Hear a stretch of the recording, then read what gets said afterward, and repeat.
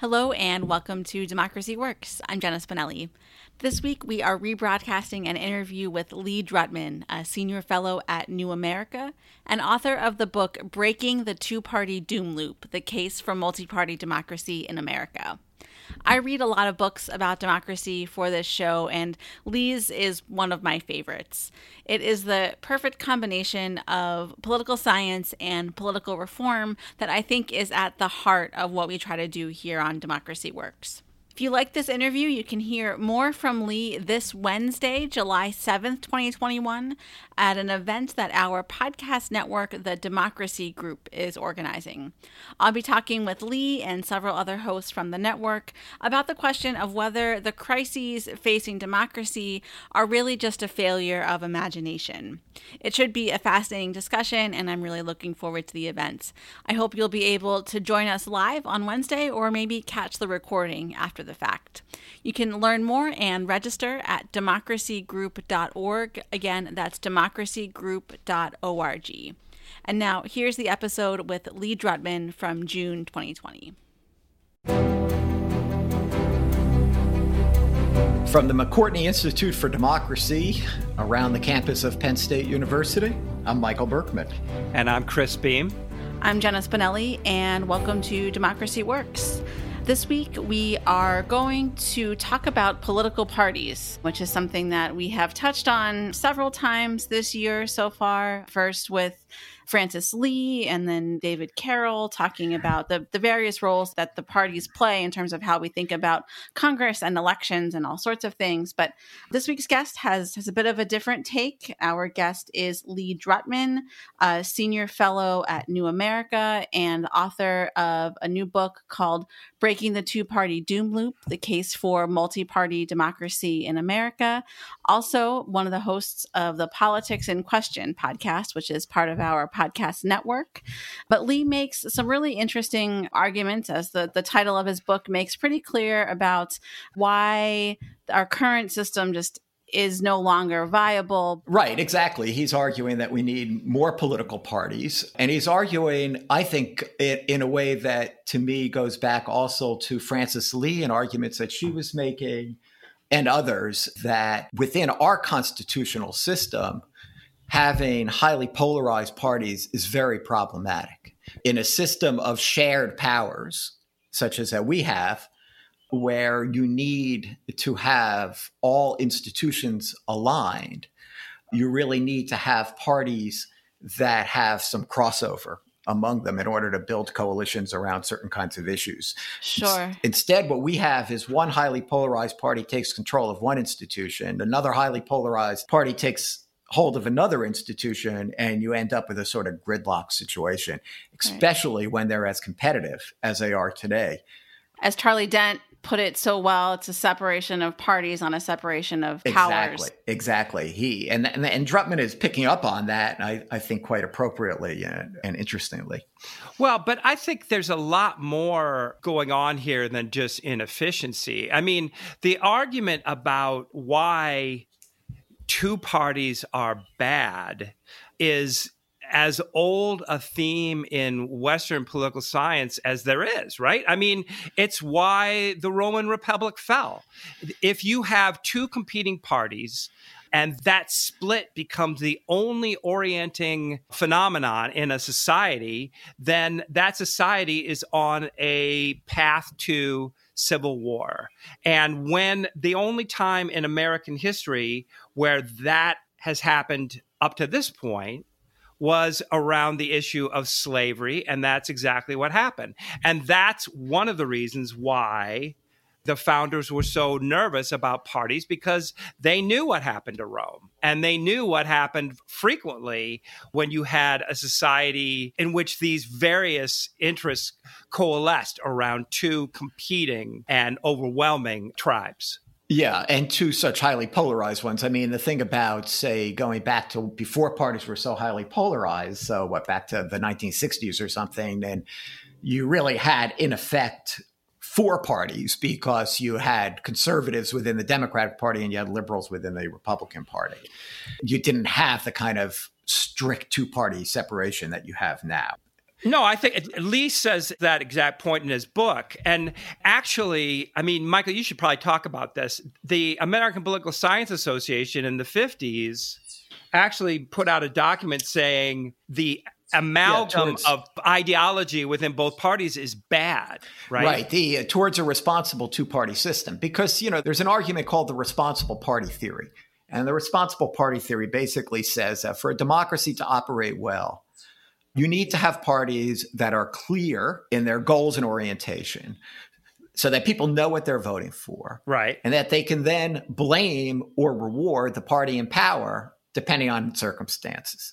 And that when you have parties that are so muddled as they were when this was written in the 1950s or 1960s. And Eisenhower wanted to run in both parties. Right. So when you have parties, they're saying that it's very difficult to have that kind of accountability. And of course, this is what allowed a demagogue like George Wallace to argue there's not a dime's worth of difference between the parties and to create openings for somebody like him. It's interesting, isn't it, that George Wallace was the one who called out these kind of mushy parties that don't really articulate any difference. And then the moment that led to the dissolution of this was the Civil Rights era, right? And where you kind of chased out the Southern Democrats, the Dixiecrats, and eventually you lost the New England liberal Republicans as well. So we often argue, and I hear this a bit here, that, there's no role for these minor parties because within the kind of representation system that we have within Congress of single-member districts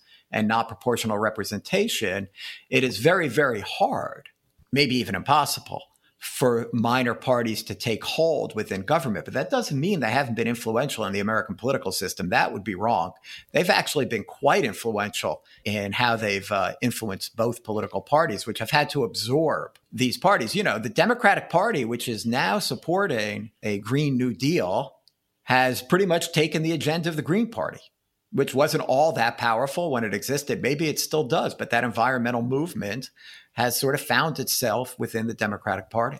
And so now we are where we are, and Lee Drutman says the only way to stop this cycle, this back and forth downward spiral, doom loop, is to create the possibilities for many parties within the United States government. That's an excellent point. That's an excellent time to lead into the interview, and let's return to that after we hear from him. So Lee has an interesting perspective. He has one foot in political science. He is a political scientist by training, but he also is one part democracy reformer in his role at New America. And I think it's really interesting to hear how those two things intermix. So let's go now to my interview with Lee Drutman.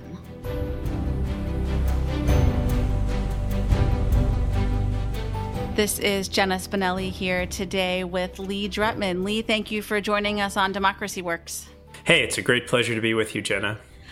So I'm excited to talk with you all about your book, Breaking the Two-Party Doom Loop, and the case you make for multi-party democracy in America. Was good to see you reference the founders and the Federalist Papers. We love a good Federalist Papers reference on this show.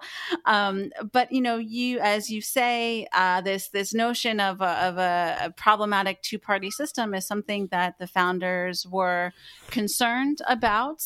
The idea of faction comes up a lot. And it seems, if I'm understanding correctly, that they thought that the answer to faction was more faction or having more parties than we have today. That's right. So in Federalist number 10, Madison is wrestling with this very hard question, which is, what do you do in a society in which there are lots of different factions and lots of different interests, which is basically every society? And he's concerned because he doesn't want the country to be torn apart, but he also recognizes that you can't suppress factions from expressing themselves because that would be the end of liberty.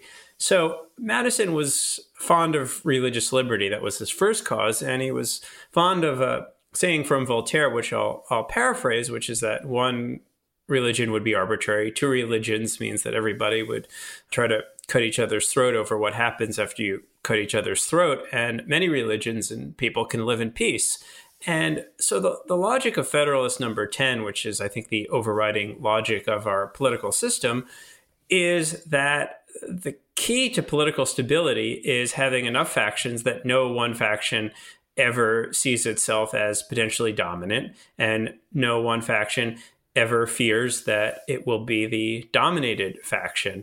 The framers were worried about parties, but when they were worried about parties, they were really worried about two parties, and really geographical parties, because they thought that would run the risk of civil war, because you'd have one majority party and one minority party. The minority party would feel like it had no ability to use the political process legitimately, and you would descend into authoritarianism and violence. And I think they got that part right. The part that they got wrong was that you could prevent parties from forming entirely, as we now know, and as a well-accepted tenet of political science, is that political parties are the essential institutions for mass democracy to work, because without political parties, politics becomes chaotic and ultimately despotic. And I think the Constitution was written with the idea that there would be no political parties. That was obviously wrong. The other mistake, and maybe this is not a mistake as much as a problem of doing this at the wrong time, was that there was only one system of elections available that anybody had known, which was whoever gets the most votes wins, the plurality first past the post system of elections that tends to generate just two parties. Various forms of proportional representation wouldn't be invented until the early 19th century, wouldn't be in use until the early 20th century. And I do think that if framers had acknowledged that political parties are essential to mass democracy and had understood the way in which electoral rules affect the number of parties, they would have wanted something akin to a proportional representational system of elections. I think you just described some of what you say in the book is that two-party doom loop. And there's a great figure in the book. You managed to kind of sum it all up in a nice little circle chart that I hope people will see when they read the book. But can you kind of walk us through what that doom loop entails? So the doom loop is an escalating process of hyperpartisanship. And what has happened, and I think this is actually something new and unique in our political history, is that America has become a genuine two-party system in that there's no overlap between the two parties. There used to be quite a bit of overlap between the two parties, but all that basically collapsed by, I would say, about 2010. And what we have is two parties that are both coalitions, but they're non-overlapping coalition, and they represent very different geographies, very different values, and they're in about equal balance when it comes to representation in Washington. And so control of power is tightly fought, incredibly high stakes, and Democrats and Republicans live very separately from each other and subscribe to very separate news medias, very separate values, very separate ideas, even different versions of the truth, different senses of what is even fair in politics. And this difference between the two parties and the two sides creates higher stakes in politics, which makes compromise even more untenable, which creates frustration, and which further escalates the stakes of every election and further drives the two sides apart until there's no sense of shared fairness or legitimacy. And I think this is a real danger as we approach the 2020 election. What if it's close? Will both sides accept an outcome where one wins and one loses? Democracy fundamentally depends on a sense of shared fairness. And with each election, we've ratcheted up the stakes and we've ratcheted up the demonization of the other side. Yeah, and you also talk about one of the reasons that we found ourselves in this place was going back to the 1950s, kind of the post-World War II period. The parties actually were maybe too similar. You describe a bipartisan love fest as I believe your term. Or I stole that term from someone else, a journalist at the time, I believe, who called what was going on in Washington a bipartisan love fest. 1950, the American Political Science Association put out a very famous report towards a more responsible two-party system, in which they criticized the party system of the time as being basically too incoherent and indistinct, that the two parties were these congeries of local and state parties, didn't really have any coherent national program, and there was very little that distinguished the two parties. And the authors of the study thought, well, that's not really democracy, because if voters don't have a clear choice and can't send one party to run the country and then hold that party accountable based on a set of programs and priorities, then voters are really powerless in our system. And they wanted something more akin to the British parliamentary system, in which the party that wins the election gets total control, so that voters could then hold that party accountable and make meaningful votes. I think at the time, the parties were so incoherent and overlapping and really non-ideological that the authors of that report thought that the idea of an ideological cleavage like the one we see today would just be inconceivable. Obviously, they were wrong about that. But I mean, I do think they were right about the idea that voters should have clear choices and be able to send a clear signal as to the priorities and policies that they want. But I think the problem is when you do it in a two-party system, you wind up with choices that are too clear and too high stakes, and most importantly, too binary, that pushes us into this us against them thinking, this black versus white, good versus evil, and all of these Manichaean dichotomies that frankly drive us all crazy. What are some of the other countries you think that we could or should look to for examples of a better way for the U.S. system to work, ways that we can break out of the doom loop you described? Well, I think we should look to similar Anglo countries that have versions of multi-party systems and proportional representation. New Zealand, Ireland, Australia, those are all consistently high-functioning, high-performing democracies. Ireland and Australia use various forms of ranked choice voting, which is something that has been catching on a bit here in the U.S. I think it's a tremendous improvement. And there's both a single winner ranked choice voting and a multi-winner ranked choice voting. The multi-winner ranked choice voting is used in Ireland to elect the Dáil, and they just had a recent election there.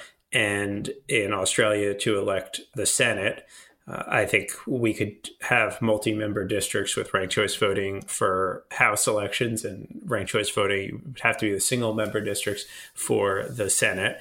And I think that would move us towards a multi-party system. I think a few things that would accelerate that would be getting rid of primaries for congressional elections and also expanding the size of the House. And ultimately, I think we'd want to move to a presidential election system that uses either ranked choice voting or a two-round system and a national election. That would obviously require a constitutional amendment, which is why I don't emphasize it too much in the book, because what I'm trying to do in the book is work within the existing constitution.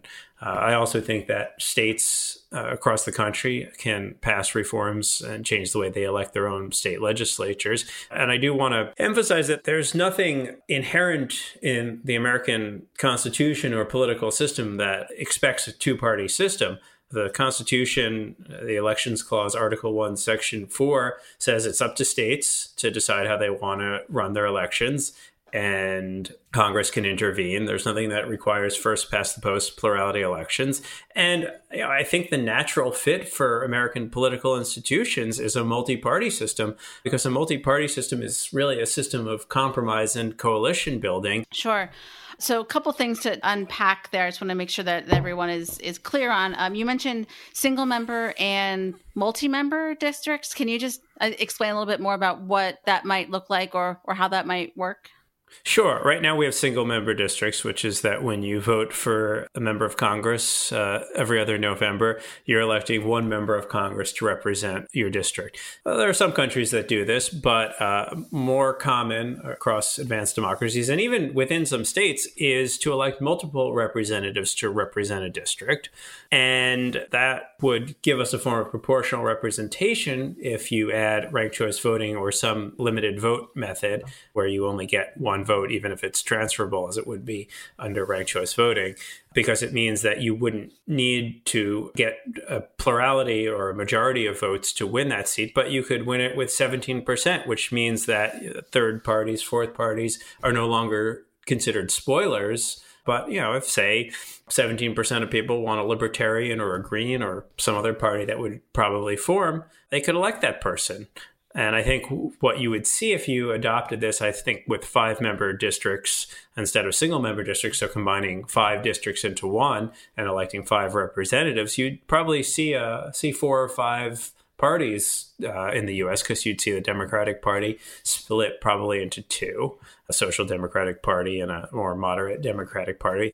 Sure. No, that's super helpful. And I think you also in the course of that answer maybe clarified something else that I had been struggling to tie together in my own mind, which was the link between ranked choice voting and multiple parties. But if I'm understanding correctly, tell me if this is right. Rather than currently, Maine is using ranked choice voting, but anyone who would vote for a third party candidate, that their votes would just kind of get recycled back to one of the 2 major parties in our current configuration. But if there was a multi-party system, those votes could stick with the third party, or there would be some proportional allocation of those votes as opposed to them just being shuffled over to one of the 2 major parties that we currently have. That is a great summary, Jenna. Thank you.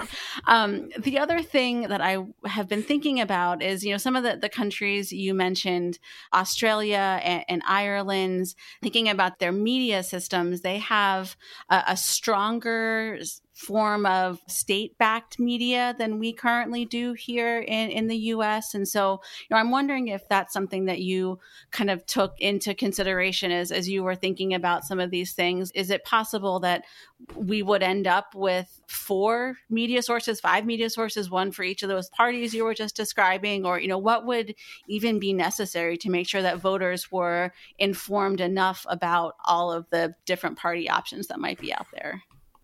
I thought a lot about the role of the media in writing this book, and ultimately what I found convincing was that the media is not the cause of our polarization, but rather a consequence and accelerator of our polarization. The media has become quite binary in the United States. The liberals and Democrats follow one stream of news, Republicans and conservatives follow another stream of news. But I think that we'd actually be better off if there were 5 or 6 or maybe 20 streams of news. And I know there are folks who say, well, that would be an incredible fracture. But I think what you would see is that people would be sampling from more different streams if there were more different streams. And there's an interesting study that I came across that looked at Twitter networks across advanced democracies. And the Twitter network in the US is very binary. There are just 2 really unconnected clusters, similar in the UK, which basically has a 2-party system. But in multi-party systems, Twitter networks look much more like a spider web with different people following streams related to different parties. And what that means is that people are getting more different streams of information and are probably less certain about what to believe, which is actually a good thing. Some uncertainty is really important. I think the problem with our media stream is that it feeds on so much certainty because when there's only 2 sides, our brains kind of snap into this very us versus them Manichaean binary, which really simplifies things. And it's very hard to consider the other side because the other side seems so far away on every dimension. Whereas in a multi-party system, there might be, a lot of different streams of information, but there's considerable overlap. So you can be a little curious about what other parties and media affiliated with those parties are thinking. And you might find that you have some overlap and they have some good points and some points you disagree with. People are more open to new ideas when there are more different ideas to consider, and to consider a different idea doesn't negate your whole identity. I've often thought that democracy reform needs a project manager. So there's all these interests out there kind of competing. And, in some sense, when everything is a priority, nothing is a priority. So I'm wondering if you have thoughts on like a logical order or sequence to kind of put these reforms in to feasibly start to make them happen. Well, to me, electoral reform is the key reform, changing how we vote. And I think the problem of gerrymandering is a problem only if you have single member districts with 2 parties, because when you have single member districts and predictable partisan voting, you can plug all that data into a computer algorithm and spit out 10,000 different scenarios and pick the one that maximizes your party's share in the legislature. The logic of gerrymandering completely falls apart when you have multi-member districts with ranked choice voting. It's no longer profitable. It's so hard to game that out. So that would solve the problem of gerrymandering in one fell swoop. The money in politics question is a really hard question to solve given the way the Supreme Court has constrained regulation, and given the fact that whichever party is in power sees a tremendous advantage from keeping the existing campaign finance system. I do think that the shift to small donor dollars via the internet and via portals like ActBlue may be changing the dynamics a little bit. But I do think that one of the things that keeps campaign finance reform from passing is that our system is so gridlocked that nothing passes. And I think by changing the incentives of our political system, and the incentives, I just want to spell this out, are that whichever party is in the minority is going to block everything that the majority does, and especially if the majority is the president, because the goal is always to be the majority. And the way you get to be the majority is you draw a sharp distinction and say that the other side is extreme and evil and they can't get anything done. And by not compromising, you make sure they don't get anything done. And by not compromising, you send a signal that they're evil because you can't compromise with evil. But that logic and that incentive structure only works when you're trying to get a narrow majority. In a multi-party system, no one party is going to get a majority, so it's not going to try to dominate the other side. Instead, it's going to build coalitions, particularly if you have ranked choice voting, which really encourages coalition building on the electoral side. Then suddenly you can get stuff done. There are a lot of issues which 60-70% of Americans say, we want to get this issue done. But those issues become partisan issues once they get to Congress because one side wants to use it as an issue and the other side doesn't want to use it as an issue. The other side wants to use a different issue. And if you want to use an issue as an electoral issue, then you don't want to see it resolved. And that's the logic that we're in. And until we change that underlying logic by changing the electoral rules and the incentives, we're going to continue to have a dysfunctional Congress and a dysfunctional government. I mean, you really need to kind of make the case to those who are in power that, yeah, this is really in your interest to make some of these changes, which is just not an easy sell.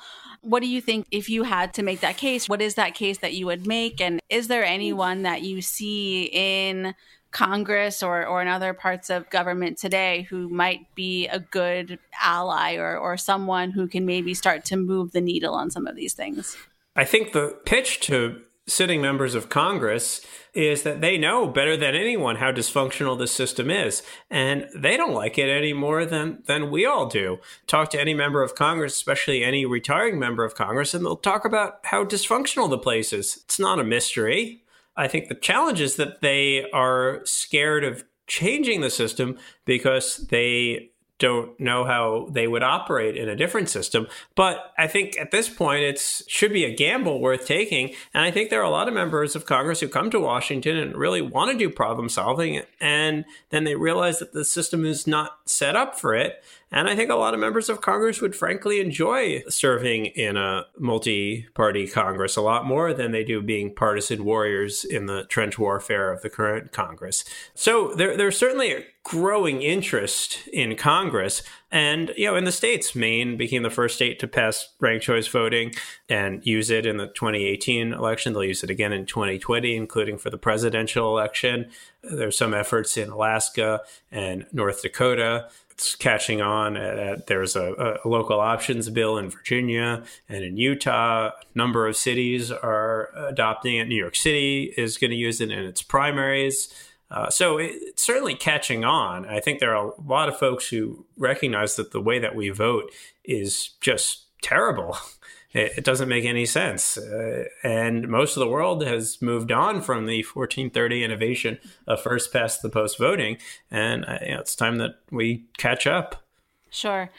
The other thing that I think maybe might scare some people when you think about adding more parties to our system, people on the left might think, oh, we're going to end up with some kind of neo-Nazi party. People on the right might think, oh, we're going to end up with this like crazy left-wing socialist party. And so that kind of maybe prevents further action. People are just kind of paralyzed because, as you said, there's that fear of the unknown.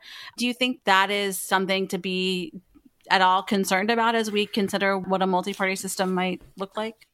Well, this is a classic scaremongering technique that proportional representation gave us the Nazi Party in Germany, therefore proportional representation is bad. That's just a fundamental misreading of history. You can look across European democracies today, and you can see that there are far-right parties that are certainly rising, getting 15, 20% in some elections. But the thing about a multi-party system is that it's very hard for a minority to rule. And what you've seen time and time again across Western democracies is that those parties at 20% are easily marginalized because 80% of the country has rejected them, or 75% of the country has rejected them. And you can form different governing coalitions that exclude those extreme parties. Or occasionally you can have a compromise government with them in which they're a junior partner, and they often lose their sting once they get into government because their support is fundamentally based on a rejection of the existing power structure. Now, in a plurality election system like ours, it's very easy for a minority to rule, because all you have to do is be a plurality of a plurality, and suddenly you're the majority. Donald Trump won the Republican primary with about 30% of Republican voters supporting him. Republican Party is probably 40% of people, if you include leaners, support the Republican Party. So Donald Trump is really a 12% party, what he stands for. And that's consistent with far-right parties throughout Western Europe. But because he was the plurality of a plurality, and because we have a hyper-partisan polarized system, he took over the Republican Party and defined the Republican Party and shifted the Republican Party. So we have a far-right populist government in the U.S. that is far to the right. If you compare parties and manifestos and stances, the Republican Party under Trump is about as far right as most of the far right parties in Europe. So if that's the scare technique against proportional representation, it seems like an even bigger problem with our first past the post two-party system. What can listeners, if they've been hearing this conversation and they're like, yes, I agree, I want to get involved, I want to help break out of the two-party doom loop, what would you suggest that they do as some next steps? I would start locally. Democracy reform almost always in the U.S. starts from the bottom up. If you live in a city, you can support reform efforts in your city. If you want to get involved at the state level, it's a lot easier to make reform at the state level. And eventually the government in Washington and Congress will follow as states and cities lead. So I think there's plenty of opportunities to get involved at the local level. And if anybody wants to get involved at the local level, they should look me up on the internet and reach out to me. Okay. Yeah, we'll definitely link to your Twitter and your bio and all of that stuff. So I guess given how like entrenched things are, I mean, that you still think that local bottom up type of scaling is still feasible today? I think it is. And I think that's where it has to start, given how stuck things are in Washington. Members of Congress, if they see a groundswell of support for electoral reform and it looks like it's working, they'll be much more excited to introduce and lead when there's a little bit of momentum. Right. Well, Lee, thank you so much for your work on this book. In some ways, it helped me categorize or kind of think about every other conversation we've had on this podcast for the 2 years we've been doing it. It kind of tied all the loose ends together very nicely. So thank you for your work, and thank you for talking with us today. Well, that is one of the nicest compliments I've received. So thank you, Jenna.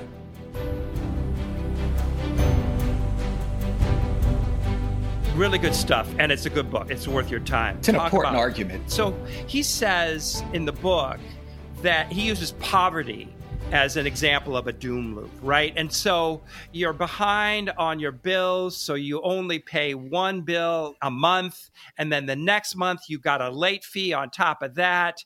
And so then you have to get rid of your car because you can't afford it anymore. And then you're late for your job and you lose your job. And everybody can understand what that means, right?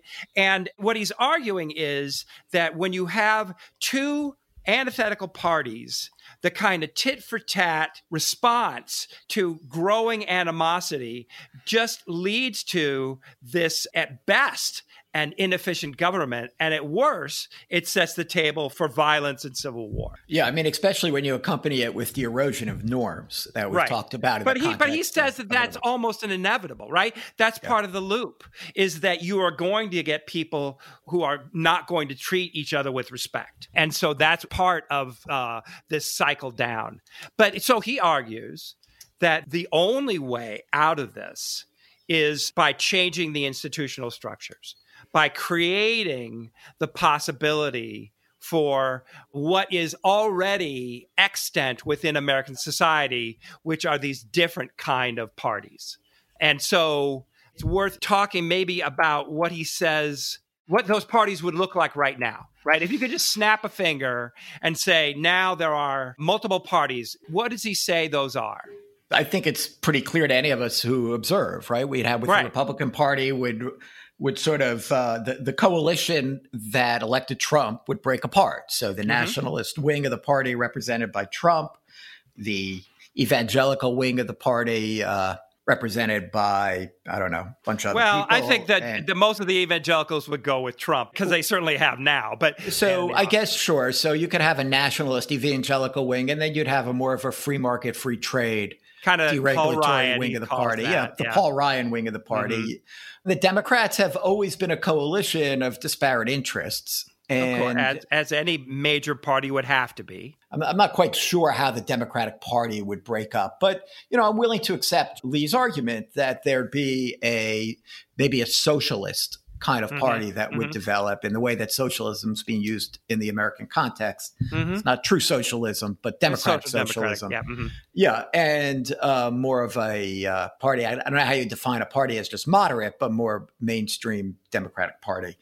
I suppose all that's possible, but I mean, without major structural change within how we run elections and how we allocate legislative seats, I don't see it happening. I've heard you make this argument that your concern is that there's a danger there, right? That some of those parties are radical, racist, and willing to undermine the rights of other Americans with whom they disagree. Well, I mean, one way to think about it is just because of, and this goes back to how democracies die, which we talk about a lot, that parties play a gatekeeping role. And so while the two major parties are probably, not always, but probably going to play a gatekeeping role in keeping the more extreme elements from becoming candidates, these smaller fringe parties will have no incentive to do that. And so then they're going to be making demands that they can really push if they are essential to forming the coalition. A party that has 10% of the seats, if they're needed to give a bigger party 51% of the seats, that's a lot of power. That's disproportional power. But I want to get to what I take to be, for me, the most difficult part of the book, which is his argument for why this is possible, why these kind of institutional changes are possible. And I don't think they are. I mean, I think that when you have a party, i.e. the Republicans, that is so oriented around preservation of the status quo, and that their coalition is diminishing before their eyes, right? White, old, rural people, as a percentage of the United States of America, every one of those groups is declining. What you're talking about is sort of large-scale structural change, which probably requires, in this context, one-party control of the system. Perhaps. And then why do they have an incentive to change it when they have one-party control? Well, a good point. Politics is about building coalitions, and you have to start locally. And in their defense, the people who are pushing for ranked choice voting are doing exactly that. And if you create enough of a groundswell locally, then that can potentially change the calculation of self-interest on the part of politicians in general or one party in particular. And so I think that is the takeaway here, is if you think politics is broken and you think a multi-party system is the only way to solve it, then you are a fool if you don't start working in your own backyard to try to change things locally. Yeah, I mean, the ranked choice voting I see as a part of it. But to me, the key part here is the proportional representation in a multi-member districts. He obviously says that without both, it's a waste of time. Yeah, but let's keep in mind that multi-candidate districts were largely eliminated in the U.S. because of the role they played in suppressing Black representation, which is why you need the ranked choice voting with it. Because if everybody was just voting for their top choice, you'd end up with, in a district, to give an idea of this, let's say you had 5 members coming out of one district, okay? And that district was 40% Black and 60% white. You could end up with 5 white representatives if everybody's just voting for their top choice, and 0 Black representatives. And in fact, this is why many states, at the requirement of the Supreme Court, had to eliminate their multi-member districts. So you do need to have the two together in order for this to work. So I think this is a heavy lift, and he knows that and acknowledges all the problems. Right, but it's his job to put these ideas out there. Exactly. Absolutely. It's so challenging and engaging, and he's a good writer, too. So thanks to Lee Drutman. Thanks to Jenna Spinelli for a great interview. And thank you to you all for listening. I'm Chris Beam. And I'm Michael Berkman. And this has been Democracy Works. Democracy Works is produced by the McCourtney Institute for Democracy at Penn State and WPSU Penn State, Central Pennsylvania's NPR station. Episodes are engineered by Andy Grant and Craig Johnson, edited by Chris Kugler, Jen Bortz, and Mark Stitzer, and reviewed by Emily Reddy. Our interns this semester are Nicole Grayson and Stephanie Crane, 2 seniors in the Donald P. Belisario College of Communications at Penn State. Democracy Works is part of the Democracy Group, a network of podcasts all about civic engagement, civil discourse, and democracy. Visit democracygroup.org to learn more about our member shows and access deep dive playlists on topics like gerrymandering and money in politics that are curated from across the network. If you like what you heard today, please leave us a rating or review in your podcast app. Thanks for listening, and we will see you next week.